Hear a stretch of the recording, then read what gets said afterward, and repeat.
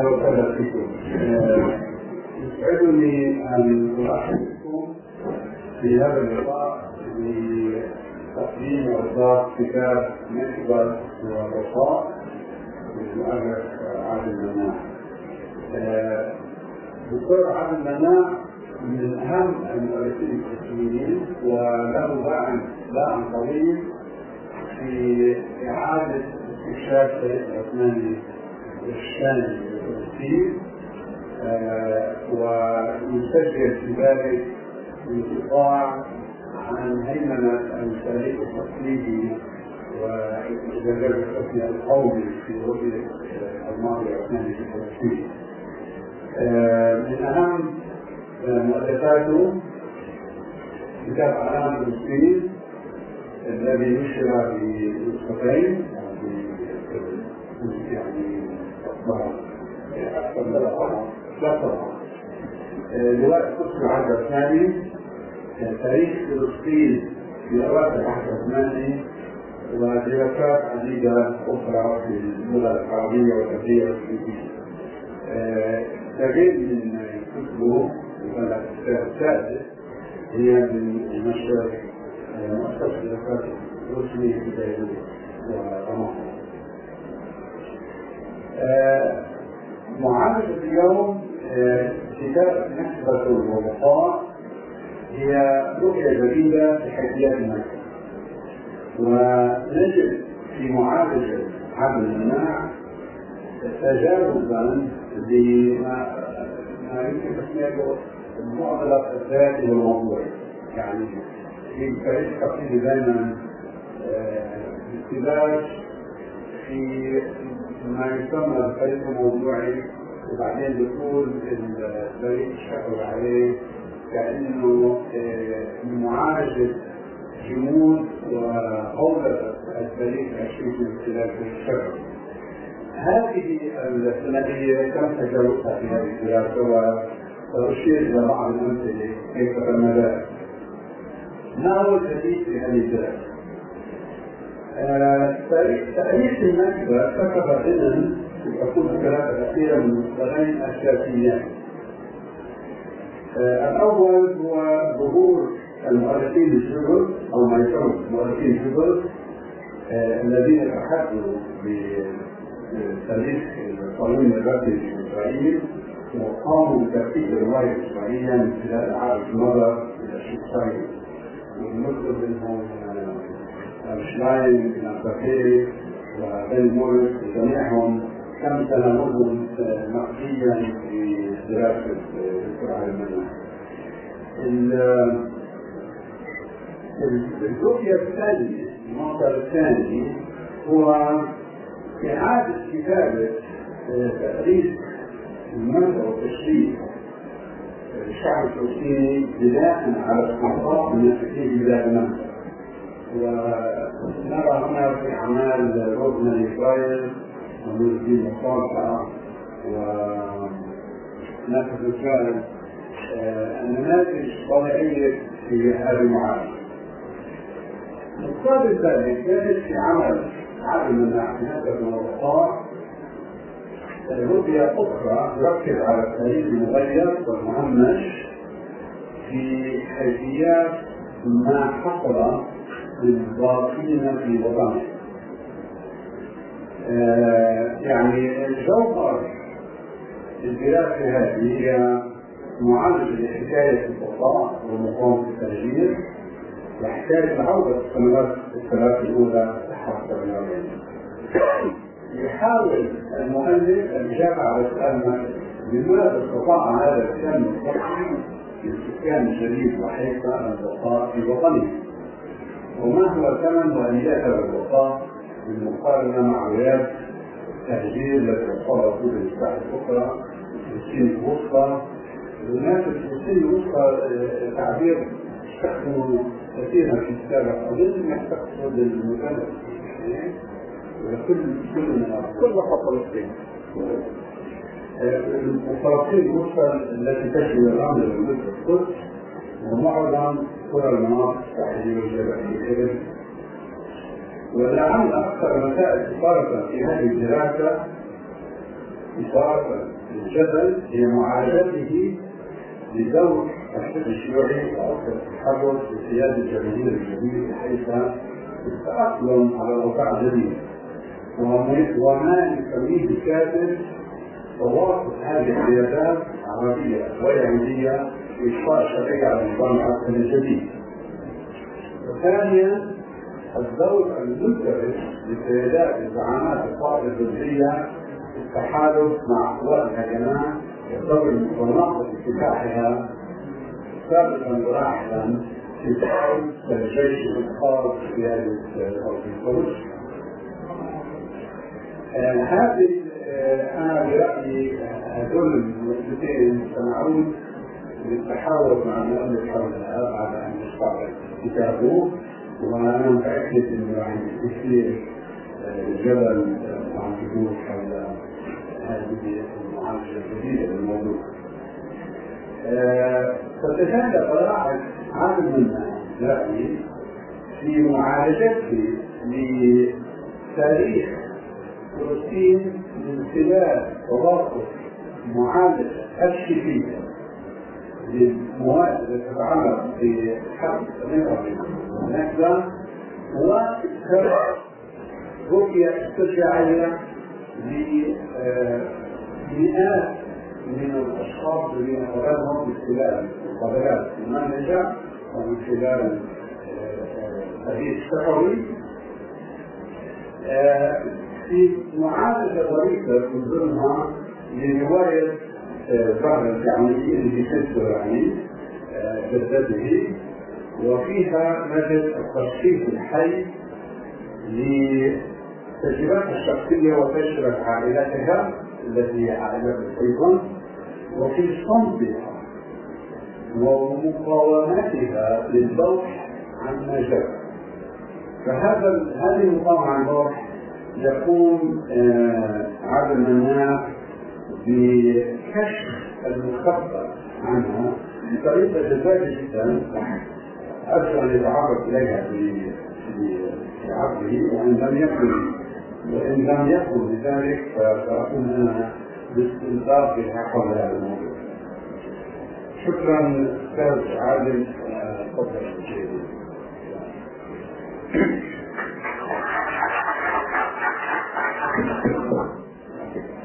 أنا فقط أتحرك ولذلك أحكي من هذا الميكروفون. مساء الخير وشكرا كريم على هذا التقديم اللطيف والكريم. عادة ما يسأل مؤلف كتاب إذا كان خاصة بحثي أكاديمي عن السبب الدافعي لكتابة هذا الكتاب، والسؤال الثاني عادة يسأله عن الدافعية هي ما هو الجديد في كتاب من هذا النوع ولماذا يكتب كتاب من هذا النوع. سأجيب عن هذين السؤالين من خلال رواية يعني شيء من حياة الشخصية لذات والاختصار في الكتاب، وسأدمج الذاكرة مع التاريخ. وسأبدأ في عام 1958 يعني كثير منكم طبعا يعطوش هذه الفترة ولم يكونوا موجودين فيها، خاصة طلابي اللي يكونوا من الشيء مش بطال من المرض. ف 1958 كانت السنة العاشرة لدولة إسرائيل، وكان احتفالات ما يسمى العاشور، مرور 10 سنوات على قيام دولة إسرائيل، وكنت في الصف الرابع في بلد المسجد. وأذكر إنه في المدرسة أسبوع كامل على الأقل كنا نعمل على تسجيل ساحات المدرسة وبنايات المدرسة بأعلام كثيرة إسرائيلية طبعا، وطبعا في ناس أخرى. وكان في هناك احتفال مركزي دعي من الأهالي، وظهر لكم طالب شاطر من الصف الرابع، فالمعلمين المدرسة أعطوني دورين في هذا الاحتفال. واحد إن كنت في الجوقة الموسيقية اللي غنت بعيد الاستقلال الإسلامي والرابط الشادي إلى آخره، احتفالا لاستقلال إسرائيل. ودور ثاني مسرحي لتدريب الأطفال، لا أذكر تفاصيلها. وأذكر إنه بعد كم يوم في البيت سألت والدي كيف زعلان علي، فما فهم من وين السؤال هذا، يعني من أين جاء مثل هذا السؤال، فنظر إلي وقال لي يعني كيف سبب أزعل عليه. بالفعل كان قبل يومين ثلاثة كان حفلة في المدرسة، وأنا الطالب الوحيد من المدرسة اللي كان له ظهور من الاحتفالات، مش أسبوع واحد أسبوعين. ففكرت يعني تقول لي إنه كيف كان أو إنه أنا غنيت كويس، أنا ليش غنيت لاستقلال إسرائيل؟ يا ترى مش استقلال، هذا استحلال. هاي الكلمة اللي بتذكرها يعني في ذاكرتي الوقت اللي كنا قاعدين فيها كان هذا استحلال. وحكى لي عن قصة مجد كروم اللي مذكورة في الكتاب بالتفصيل عن سقوط القرية في عملية ما يسمى عملية حيران في آخر الحرب في 30/10/1948، ثم المذبحة التي حصلت في القرية أسبوع بعد سقوط القرية أو تشميل القرية، ثم طرد السكان. والشيء الجديد اللي يعني ظهرني في هذه الحكاية انه انا ووالدتي ووالدي كنا ثلاثة من مئات الاشخاص اللي قام الجيش بطردهم من القرية 3 أشهر بعد الاحتلال، يعني في بداية سنة 49 إلى غادي عارة اللي كانت ما زالت تحت حكم أو تحت سيطرة الجيش العراقي والجيش الأردني. ومن هناك القصة طويلة نرجع إياها موجودة في الكتاب في فصول مختلفة. وصلنا إلى نابلس، إلى مخيم عين الماء، وبقينا في نابلس لاجئين 3 أشهر حتى نيسان 49. ثم قرر والدي وآخرين كثيرين من الجليل أن ينتقلوا إلى شرق الأردن ثم سوريا ثم لبنان، وعشنا في لبنان في عين الحلوة حتى سنة 51. بمعنى انه 2 ونص من حياتي انا عشت كلابس في مخيم عين الحلوة، وطبعا كان مذكورهم مئات اللي وصلوا الى هذا المخيم، قسم منهم طردوا لغادي عارة وقسم من خلال الحدود الأردنية. الآن الحكاية أشعرت في ذهني العديد من الأسئلة، إنه في مدرستي لم أسمع بتاتا بمثل هذه الحكاية. يعني وكنا نتعلم عن الصهيونية وقيام دولة إسرائيل ورجعنا لإسرائيل وهزيمة الجيوش العربية، وطبعا كم كانت الصهيونية جيدة بالنسبة للفلسطينيين وحررتهم وإلى آخره.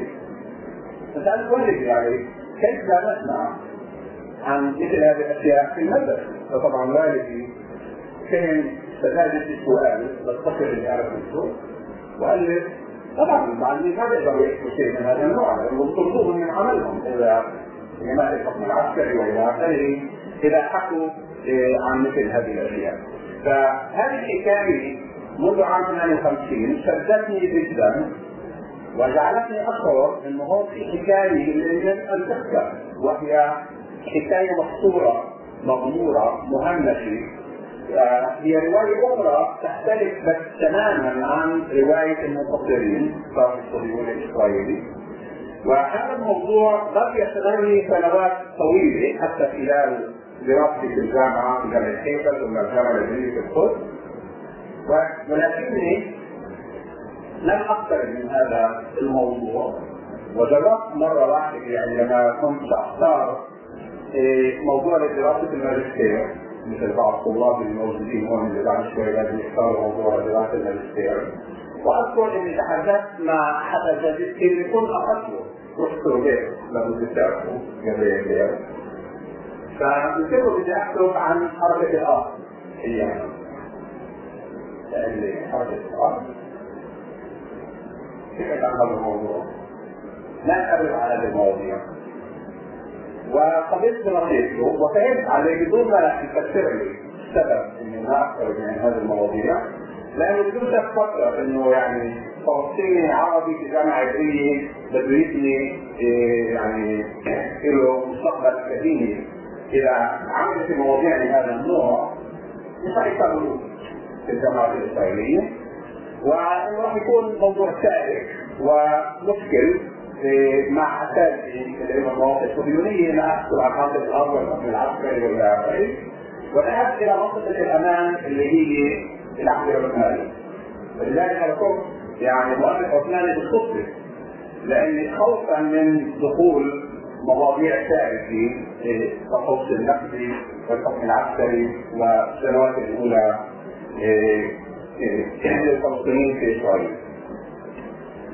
فإلى أن الموضوع هذا لم يشغلني، وأذكر أنه في سنوات مختلفة خاصة فترة الدكتوراه فكرت أني أترك الدكتوراه عن العهد العثماني وأروح أكتب عن الفترة هذه عن النكبة ومصاعب النكبة وسنوات ال50,000. وعام 84 نشرت مقالي في جريدة معارف اللي حكيت فيها عن عائلتي وتجربتي الشخصية وما جرى في مجلسه. والموضوع بشكل عام للمقال كان عن عملية السلام وضرورة انهاء الاحتلال والى اخره، إلا أني ذكرت في المقدمة هذه أنه سيأتي اليوم الذي سأكتب فيه هذه الحكاية، حكاية مجلس كروب والمذبحة والى آخره، وخاصة أني عندما وصلت إلى الجامعة وبدأت دراستي العليا في الماجستير والدكتوراه عرفت أن مجلس كروب لم تكن حالي فريدي ووحيدي في الجديد، وإنما كان العديد من المبادر والمبادئ وفرض السكان. رغم أنه بال84 لسه ما كانوا مؤرخين الجدد قد كتبوا كتبهم إذا كان بين أوريك أو إلى أخباري أو غيره، لكن باستراحاتي طبعا عرفت أنه كان العديد من المبادئ وفرض السكان، وهذا الموضوع ظل موضوع يؤرقني ويسعدني أيضا، لأني كنت مشغول في هذا الموضوع بسبب الشيء الشخصي العائلي، الحكاية اللي لم تروى، وحسب رأيي يعني حتى اليوم تفاصيل الكثير من الحكايات خاصة في الجليل، فرأس كل ما كتب عن النقدي لم تروى بالشكل الكافي والشكل اللي المفروض مثل ما ذكر الدكتور سليم انه يدمج بين الرواية الشفوية او الوثيقة الشفوية وبين الوثائق الارشيفات والمراجع والمصادر المختلفة باللغات المختلفة من طرفي الصراع وليس فقط من طرف واحد. وهذا ما حاولت اني افعله في هذا الكتاب. فلذلك انا كما ذكرت في المقدمة مشهور جدا ان الشيء اللي وعدت فيه عام 84 اخذ موضوع 30 سنة لحد ما رجعت لهذا الموضوع، ولكن في نهاية الامر في جيل متقدم نادرا ما الاكاديميين في جيل متقدم في الستينات يأخذ موضوع جديد عن التقدم من العهد العثماني الى موضوع النكبة وما بعدها، وقررت اني اخوض تجربتي في بحث جديد في موضوع جديد وبحث عميق اللي يحاول ياتي بالجديد. فما هو جديد هذا الكتاب؟ هذا الكتاب اولا من ناحيه منهجيه ويحاول الدمج بين المحلي والعام، او كما نقول احيانا انه يحكي او يرسم صورة الغابة وفي نفس الوقت الاشجار المختلفة في هذه الغابة. لا يكتفي بالصورة العامة التجريدية عن النخبة وما جرى والى اخره كشيء تجريدي، وانما يرفع هذه الصورة باحجار مثل المسيسات التي تحكي حكايات قري وكمان قري وكمان عائلي وكمان شخص وكمان فرد من خلال الوثائق الشفوية التي تعتمد ايضا على الاشياء المكتوبة، يعني بمعنى انه هناك نقد او محاولة نقد او محاولة مقاربة ومقاربة لما كنت اسمعه بالرواية الشفوية مع الاشياء المكتوبة، لان في الكثير من الاحيان الذاكرة تكون الناس، وبعد 40 أو 50 سنة في كثير من الأحيان يرمون حكاية مختلفة عما حدث فعلا، وبما أني مؤرخ ويجب أن نوثق الأشياء التي يكتبها، فكان من الضروري علي أن كل وقت أن أفحص مدى تساوق الرواية الشفوية مع المصادر الأخرى المكتوبة. فأنا دخلت في هذا الكتاب الوثائق الشفوية أو الرواية الشفوية مع المراجع والمصادر المكتوبة والأرشيفات الإسرائيلية، وتمت ما نقول بالدراسات التاريخية الميكرو مع الماكرو، المحلي مع العام. وهذا شيء مهم أيضا، لأنه استفدت خلال دراستي هذه إنه في عندنا معلومات كثيرة على المستوى المحلي إما مخزونة في الذاكرة، أو أحيانا في هناك مؤرخين غير أكاديميين ولكنهم مؤرخين محليين للقضية كتبوا كتب ونشروها باللغة العربية على مستوى محلي. تعلمون في مثلا شخص اسمه جاكسرو توفي قبل سنوات وقابلته قبل ما يتوفى، كتب أكثر من كتاب عن عيلمون والنقل في عيلمون، وهكذا في تصحيحها وهكذا في صورة ثانية. ولكن هذه الكتب لا تصل إلى الجامعات، لا تصل إلى الأكاديميين، ولذلك تهمل وتعرض فقط على مستوى محلي. وبما أنه فيها معلومات كثيرة ولكنها معلومات محلية، بمعنى أن الحكاية هناك هي حكاية القلب ولكنها معزولة عن الرواية التاريخية العامة للنقل وما بعد النقل. وهذا ما حاولت فعله في هذا الكتاب، اني استغل هذه الكتابات المحليه والمذكرات وغيرها من الكتابات لكتابه تمزيج فيها دمج للمصادر المختلفه للمعرفه في كتاب واحد. ولكن عدا عن هذه الشكليات وهذه الشكليات هي منهجيه البحث. في هناك أسئلة هامة سألت في هذا الكتاب لم يسألها حتى المؤرخين الجدد، لم يسألها المؤرخون الجدد. فحتى تصفية الإمام قاسم اللي كتب التطهير العرقي كما نعرف وصار كتاب مشهور ومعروف، والفلسطينيين بشكل خاص احتفلوا فيه وبحق من نواحي معينة، إلا أنه أهمل أولا بكثير من حكايات ما جرى في الجليل وهو يكتب عن الجليل، وأخطأ كثيرا في كتابه لعدم معرفته الدقيقة بالجغرافيا وبالتاريخ المحلي، وأخطأ من نوع آخر أيضا في هذا الكتاب. بينما وطبعا ما استغل التاريخ الشفوي بتاتا، لم يجرد أن يقابل أي شخص في الجليل ليتعرف عن ما جرى فعلا وليس فقط من الوثائق ومن المصادر المكتوبة. وطبعا بيني مويس كما نعرف هو ضد استعمال الوثائق الشفوية والتاريخ الشفوي، ولذلك مثل هذا النوع من المعلومات لم يظهر في مثل هذه الكتابات. ولذلك حسب رأيي الصوت الفلسطيني، صوت المهمشين، الناس الذين لم يكتبوا وغالب الفلسطينيين الذين بقوا في شمال فلسطين في الجليل، هم من الناس اللي يعني بصعوبة أنه صفات ابتدائي، ولذلك لم يكتبوا. ومعلومات اللي بيعرفوها كشهود عيان لما حدث عام 48 وبعد 48 ظلت مخزونة في ذاكرتهم، خاصة في الأماكن اللي جرت فيها مجازر وفقد السكان، ولذلك حدثت هناك تروما لهؤلاء الناس. وكنا نعرف انه الحوادث او الاحداث التي تترك بصمه تروما في الناس لا ينسوها الناس، قد يسكتوا عنها خوفا او لاسباب اخرى، ولكن هذه المعلومات تخزن، وعندما ياتي من يهتم بهذه الشؤون هذه الاحداث يكون سعداء في الحديث عنها وروايه تفاصيلها بدقه. يعني لا نجد تفاصيل ما جرى مثلا في علبون او مسجون او قرى اخرى في اي ارشيفات، وانا قرات بالارشيفات ووجدت العديد من الارشيفات، لان الارشيفات عسكريه ويعني مختصره في الكلام، وعادة تتكلم عن سقوط هذا القرية او عن جرح عدد من الجنود او الى اخره، فهي تاريخ عسكري طبعا من جهة المنتصرين. اما رواية المهزومين او المؤمرين بتنازل فلسطين فلا تظهر في هذه الارشيفات. والاسئله التي سالتها بما انه موضوع موضوع تمحور حول الباقين وليس المهجرين كما عند داني موريس والوانفاقي وغيرهم ممن كتبوا عن النفي، فانا لم اسال اسئله هل كانت الخطه ذلك هي ماستر بلان لصد الفلسطينيين ام لا؟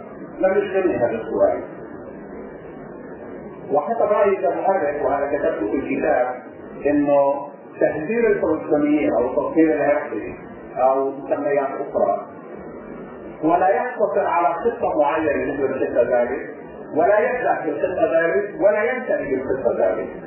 ففكره احلال اليهود محل الفلسطينيين هي جزء عضوي من الفكره الصهيونيه.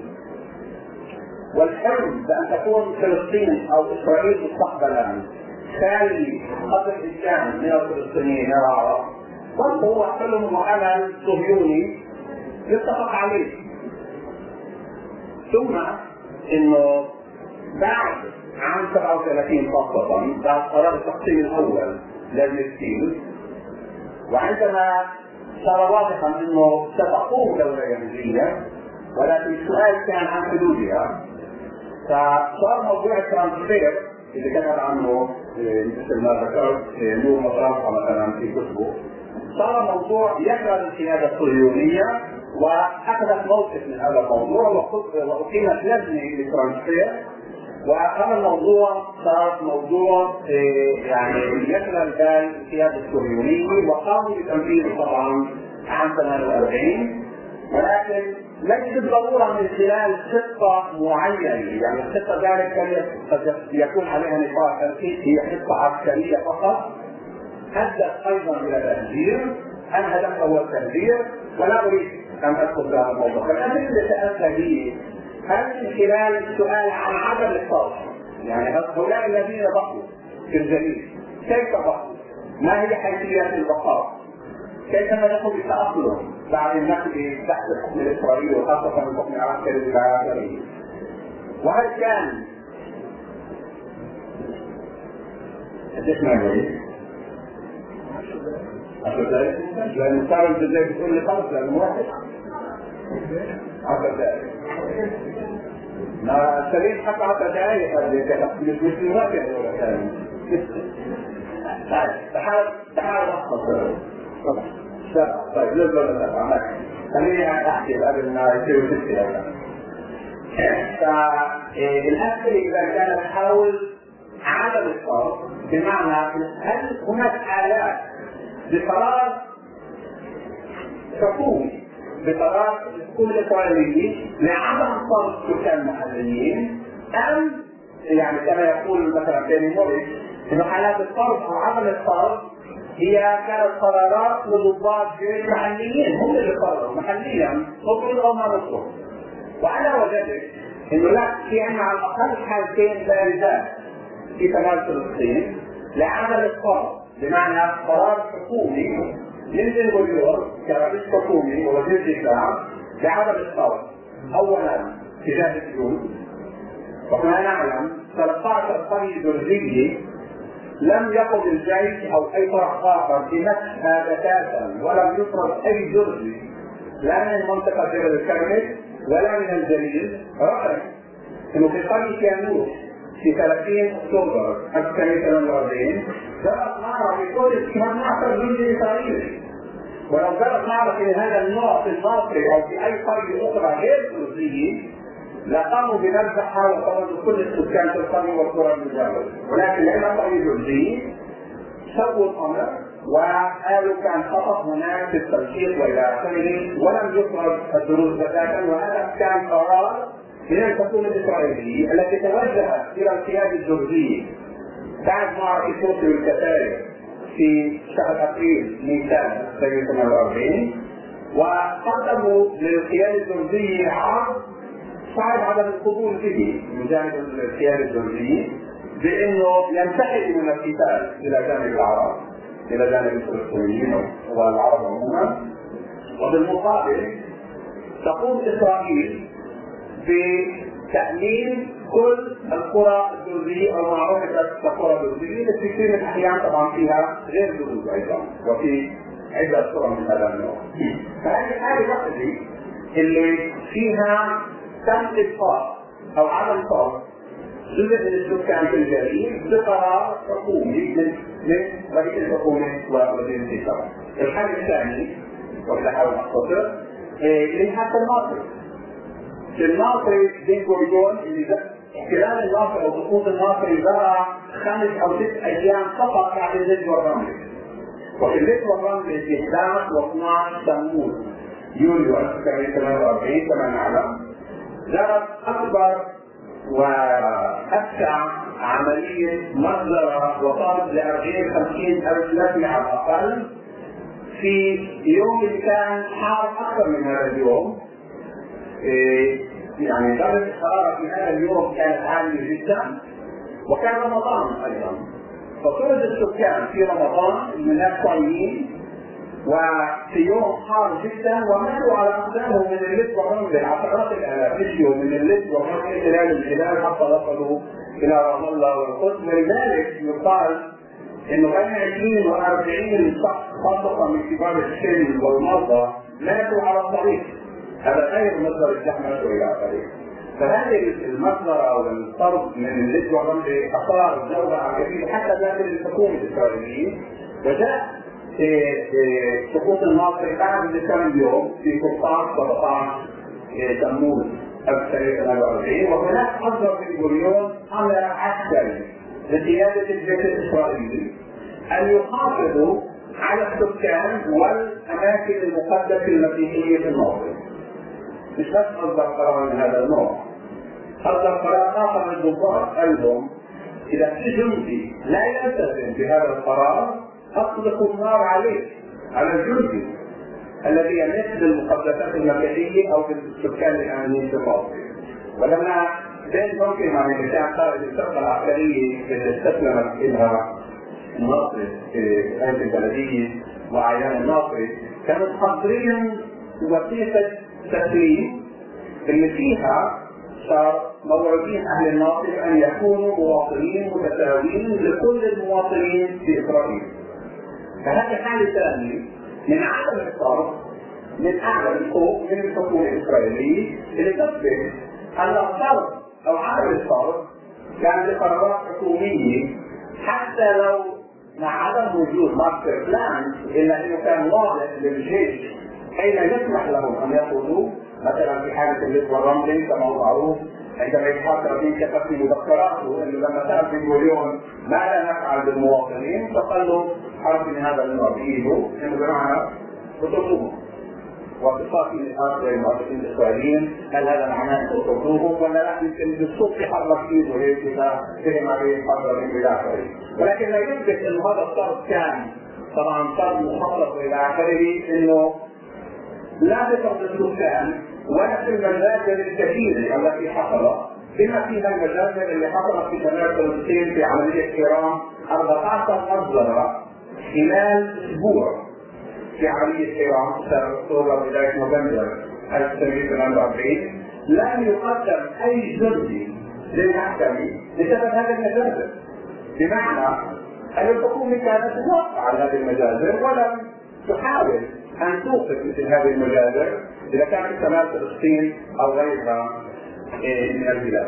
بما أني وقتي تقريبا انتهى اللي بحاول أختصر وأقول أن الكتاب طبعا لا يكتفي بالحديث عن عام 43 ولكنه يعالج عام 48 والنكسي وما جرى للباقين المطلوبين أو غير المطلوبين ومفترض مرجع. وهناك حالات كثيرة أو بعض الحالات على الأقل للسكان قرى كاملة مثل عيلمون وعيمون وقرى قرية خرجوا ثم عادوا. لن تجد كمان أخرى بما أني بكتب عن الجميل بالأساس فتحت التفاصيل للمكلف.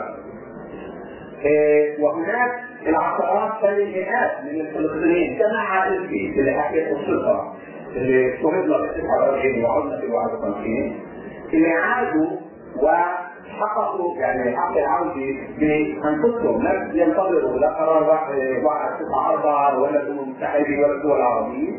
وهذه حكاية هؤلاء لم تحكى، ولذلك بعد سنة 40 أتقدم طبعا في التاريخ لفترات الخمسينات، وفي الخمسينات في الكتاب هناك معالجة لقضايا مختلفة لاستمرار فضل الفلسطينيين، والبعض أو الكثيرين حتى الجمهور هذا قد لا يعرفون أن فضل الفلسطينيين في الداخل لم يتوقف عام 49 ولا 50، واستمر حتى عام 56. كراد البطار وكراد الغنالي قريتين في الحولي برضو الاتحاد الربيع كان يذكر عن طرفهم عام 56 والخمسينات، ويقول في مذكراته ايضا في العشرين انه في وقت الحرب هو كان قائد منطقه الشمال، والجنود كانوا ما فيش عندهم شيء يعملوا لانه الحرب الجنوب في سيناء، فاستغل هذا الوقت يعني غبار او دخان الحرب لطرد قريتين آلاف السكان في القريتين هذول تم طردهم عام 56.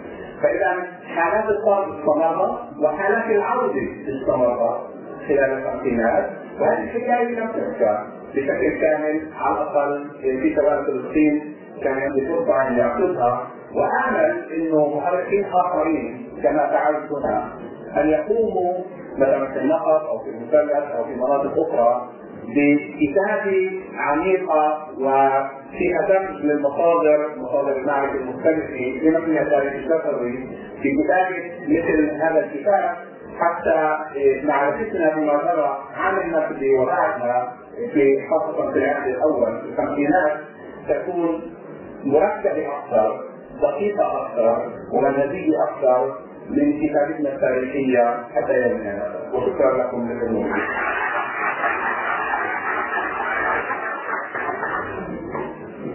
شكرا دكتور عادل. حتى احضر الاتصال كجمهور، بس قبل ما بدي اطرح لنفسي اسالك عن قضيه منهجيه هاجت عندي انا وبقول انه احد الاشياء اللي فتحت عينين مثلها هي استمرار عمليه الطرد، مش بس بعد القرن العظيم إلى منتصف الخمسينات، خصوصا اللي أشرت إلى مصير نجد عبدالسلام وأسلوب في فترة النساء 54 فترة لاحقة جدا. القضية اللي أنت ذكرتها بالنسبة للتاريخ الشرعي في القسم من معالجتك بتشير موقف أخذ توم كيجر من وآخرين أهمهم لاني مرة من تشخيص واستهزاء باستخدام تاريخ الشرع عند بعض المؤرخين المسلمين الذي لا يقابل هذا النوع من التشخيص عندما يكون به روسيين آخرين أو بالنسبة لليهود بالنسبة لرسالة المحرقة. هذه الثنائية أنت تجنبتها في دراستك لأنك تجمع بين التاريخ الأشياء والتاريخ. بس لفت انتباهي إنه ما بتشير لضوابط اللي بتسمح لنا إحنا كدارسين التاريخ إنه نتجنب المغالط الموجودة في التاريخ الشرعي. يعني مضبوط بتدافع عنها عن الشرعية، لكن في قضية خيانة الذاكرة، استرجاع الماضي بخطوات الحاضر، اللي كلها بتشكك في مصداقيات التاريخ الشرعي واللي بدها ضوابط. فالسؤال شو بعض الضوابط اللي تستخدمها لمعالجة هذا التاريخ؟ جواب السؤال ولا كمان مجموعة أسئلة؟ تحب نفتح المجال؟ كيف تحس المدير الدرسي؟ اوكي، خلينا نفتح المجال للجميع. تفضل تفضل تفضل. تفتح صوتك. الدليل على الموضوع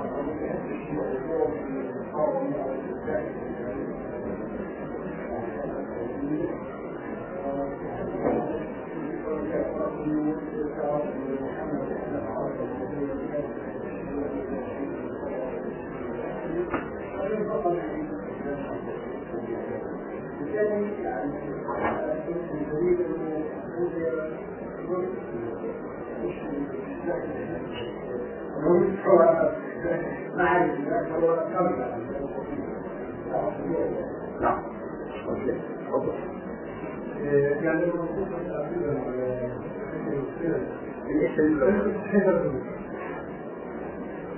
أنا من الأموال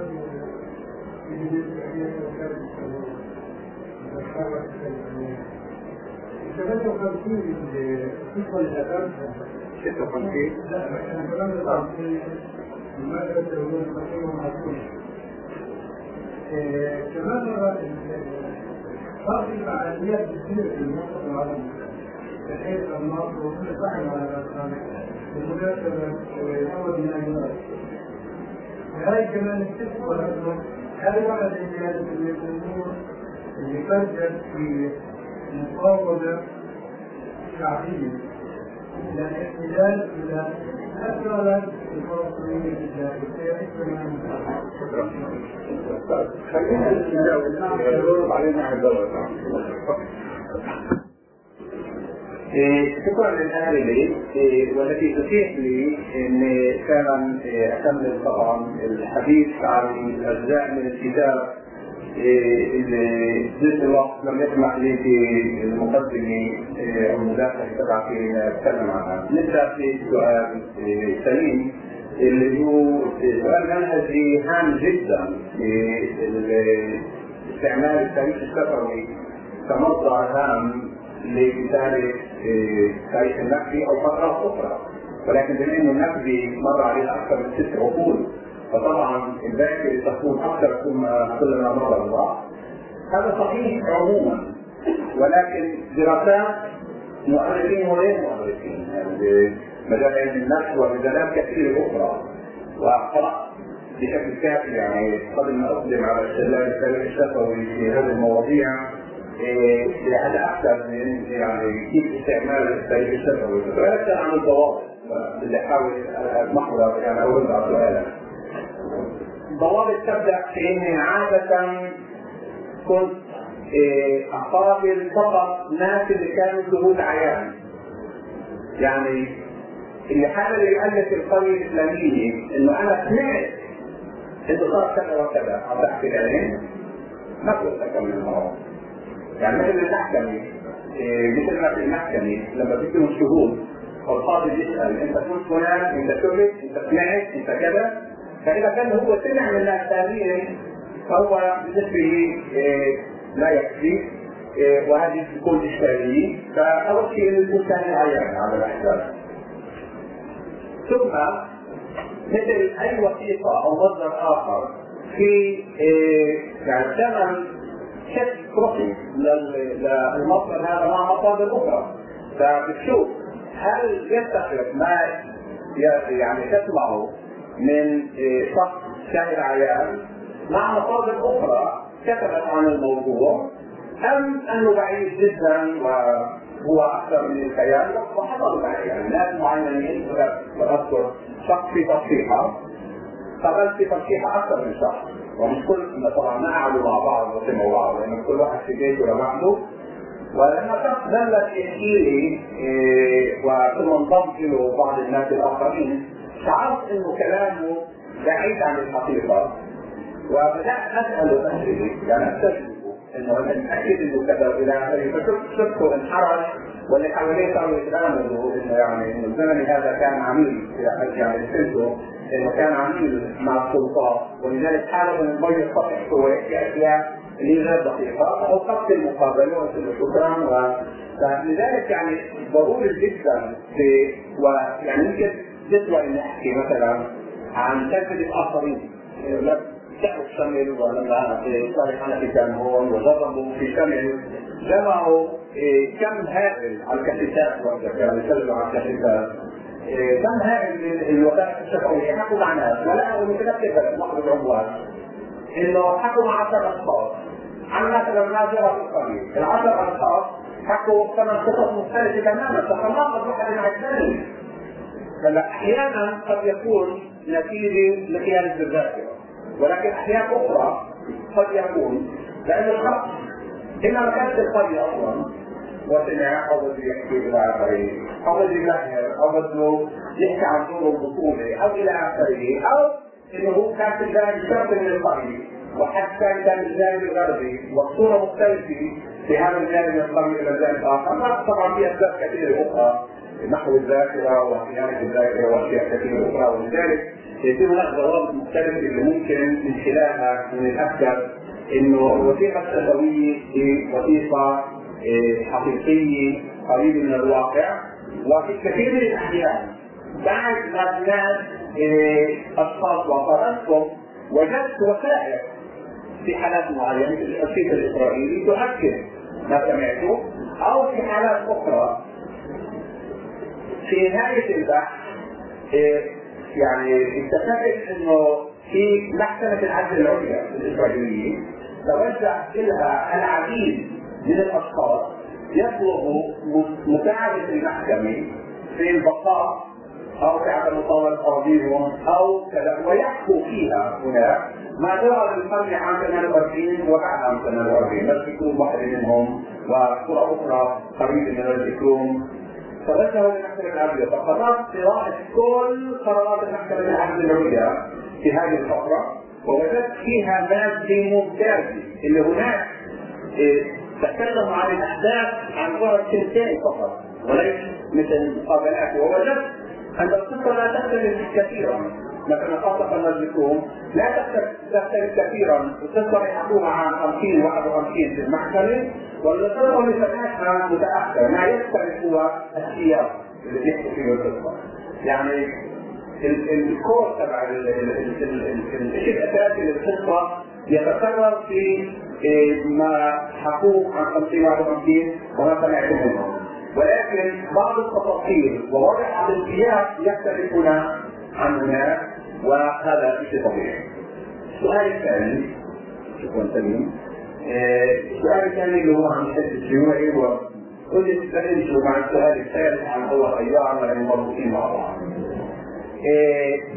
أنا واحد سليم وبعض الموجودين في القاعة يعرفوا إنه الفصل الثالث من الكتاب، وهو مش الفصل الوحيد اللي بيحكي عن دور الشيوعيين، ولكن المكثف الفصل المكثف في الكتاب عن دور الشيوعيين عام 48 49 هو الفصل الثالث من الكتاب،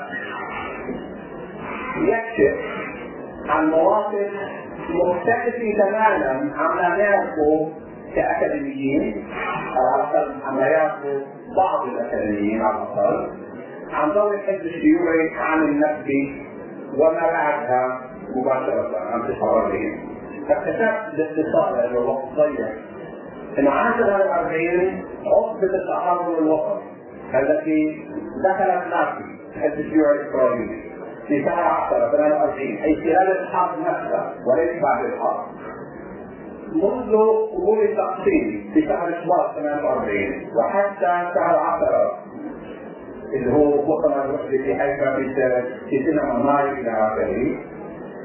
في هذه الفترة مواقف الشيوعيين العرب واليهود طبعا تختلف تماما عما نعرفه، والحزب الشيوعي ما في كان ينسق ويتعاون مع الحكومة الإسرائيلية وخاصة مع مطران وإليه حقيقي يعني اللي بيقرأ الاتحاد في هذه الفترة، اللي يقرأ الاتحاد في هذا 48 وجاءت 49 قد لا يصدق ما ترى عينيه انه الجيوش العربية وجيوش الغزاة عندما نصبح عربية تكون تحت حكم عربي، حتى المتطوعين والفلسطينيين في شمال الجليل يكون تحت احتلال، وعندما تحتل إسرائيل يكون قد تم تحريره من قوات الغزاة والمهاجرين العرب والى اخره. والفقر الكثير في ظل الشيوعيين في إقامة الدولة الإسرائيلية وانتصار دولة إسرائيل وجلب السلاح من تشيكوسلوفاكيا غير تشيكوسلوفاكيا وخاصة من تشيكوسلوفاكيا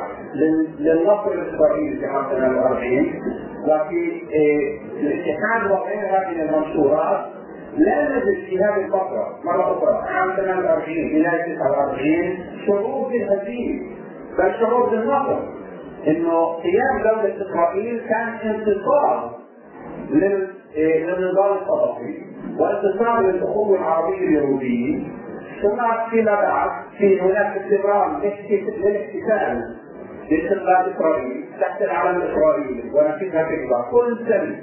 العنوان الرئيسي عيد استقلال اسرائيل كل سنه، واحيانا في الخط الاحمر نحتفل بعيد استقلال اسرائيل وندافع عن حدودها واستقلالها كل سنه لحد ليس الاتحاد كل سنه حتى عام 55. عبد الناصر اللي الشيوعيين يعني وزعوا مناشير خلال الحرب للجيوش العربية ان تعود الى دولها الى عواصمها وان تقوم بالانقلاب على انظمتها الرجعيه الى اخره. يا عبد الناصر كما نعرف قام بالانقلاب من هذا النوع عام 52، الا انه عبد الناصر في الاتحاد حتى عام 55 هو دكتاتور عسكري ورجعي والى اخره حتى عام 55 حينما عقد عبد الناصر صفقة السلاح مع تشيكوسلوفاكيا في آخر 55.